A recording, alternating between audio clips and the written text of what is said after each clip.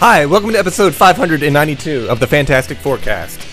I'm Dave Elliott, eggplant emoji. In every episode of the Fantastic Forecast, I'll be talking about a different issue of the Fantastic Four, starting with issue 1 and going all the way to issue 645. Today, it's Fantastic Four 603 from April 2012. Forever, Part 4 by Jonathan Hickman and Barry Kitson.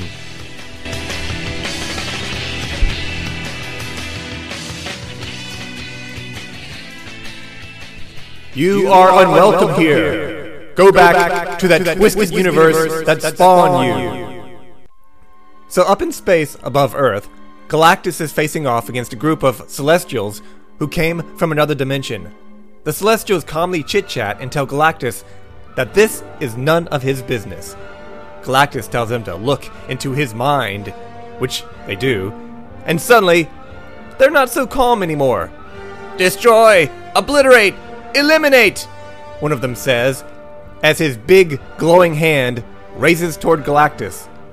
The Fantastic Four are watching with awe from a nearby ship, and Sue wisely mentions that maybe they should get away from this madness. Back outside, Galactus is knocking the Celestials around with his eye-beams. Over with the Kree, the Supreme Intelligence also wisely decides that it's time to get the heck out of there. And Black Bolt and the Inhumans unwisely decide to chase after them. Back with the Fantastic Four, they get some message from the kids back home. First, Bentley has a message for the alien invaders, telling them that he plans to grind their pathetic fleet down to a steaming pile of, and Valeria tells her parents that Galactus should have showed up to help with the Celestials, and Reed is surprised that she knows about that. She also says that the Celestials are there for Reed. But one of the evil Reeds gave Valeria a device to stop the Celestials. Remember the old days when Reed used to invent the devices that were used to beat the bad guys? Now, people are just giving the devices to Reed.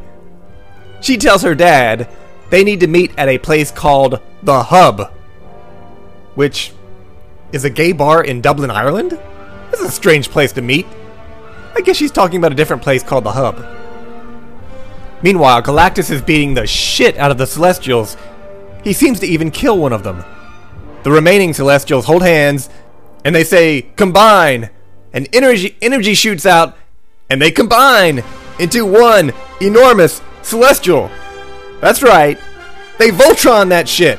And now, the Big G is screwed. They shoot a big energy blast at Galactus.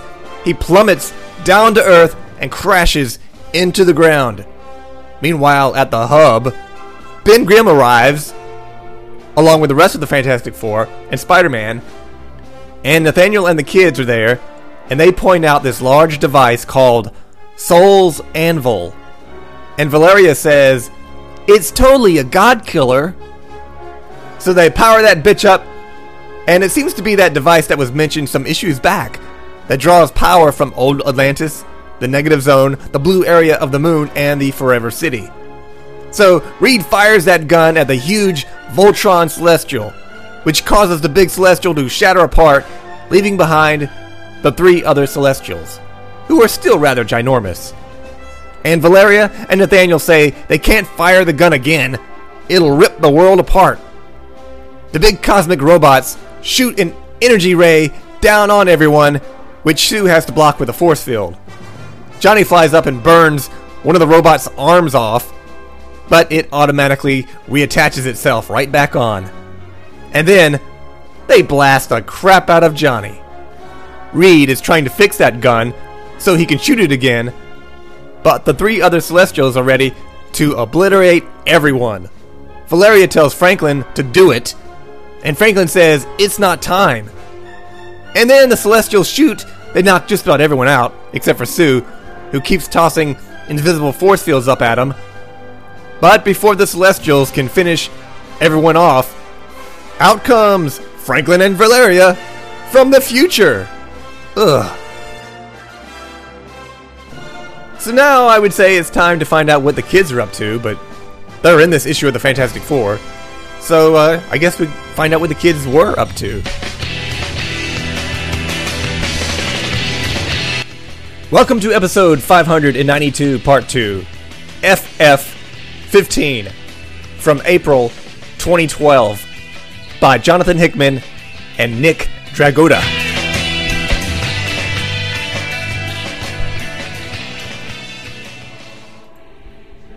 The cover of this issue features Power Pack, which, that's not a good sign, is it? Oh, Hickman loves himself some Power Pack. The title of the story is the one where Power Pack shows up. So we travel back in time just a little bit, where Nathaniel and the kids are in Latveria, on the top 3 floors of the Baxter Building, and they watch as the 4 Celestials fly away to go off to their space battle. Kristoff is having a shit fit because he thinks Dr. Doom is dead, and Nathaniel tells him to calm down, his people need him. Alex Powers says the ride has arrived. It's his brother and his sisters, the rest of Power Pack, in Friday, the alien spaceship they travel around in sometimes. These kids don't seem to have aged a day since the 1980s. Everyone rushes into the ship.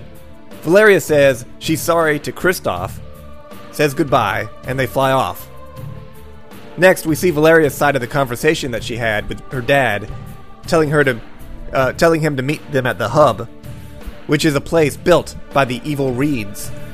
As they travel, we see Bentley whisper something into Katie Powers' ear, and she punches him in the face. It's probably better that we don't know what he said.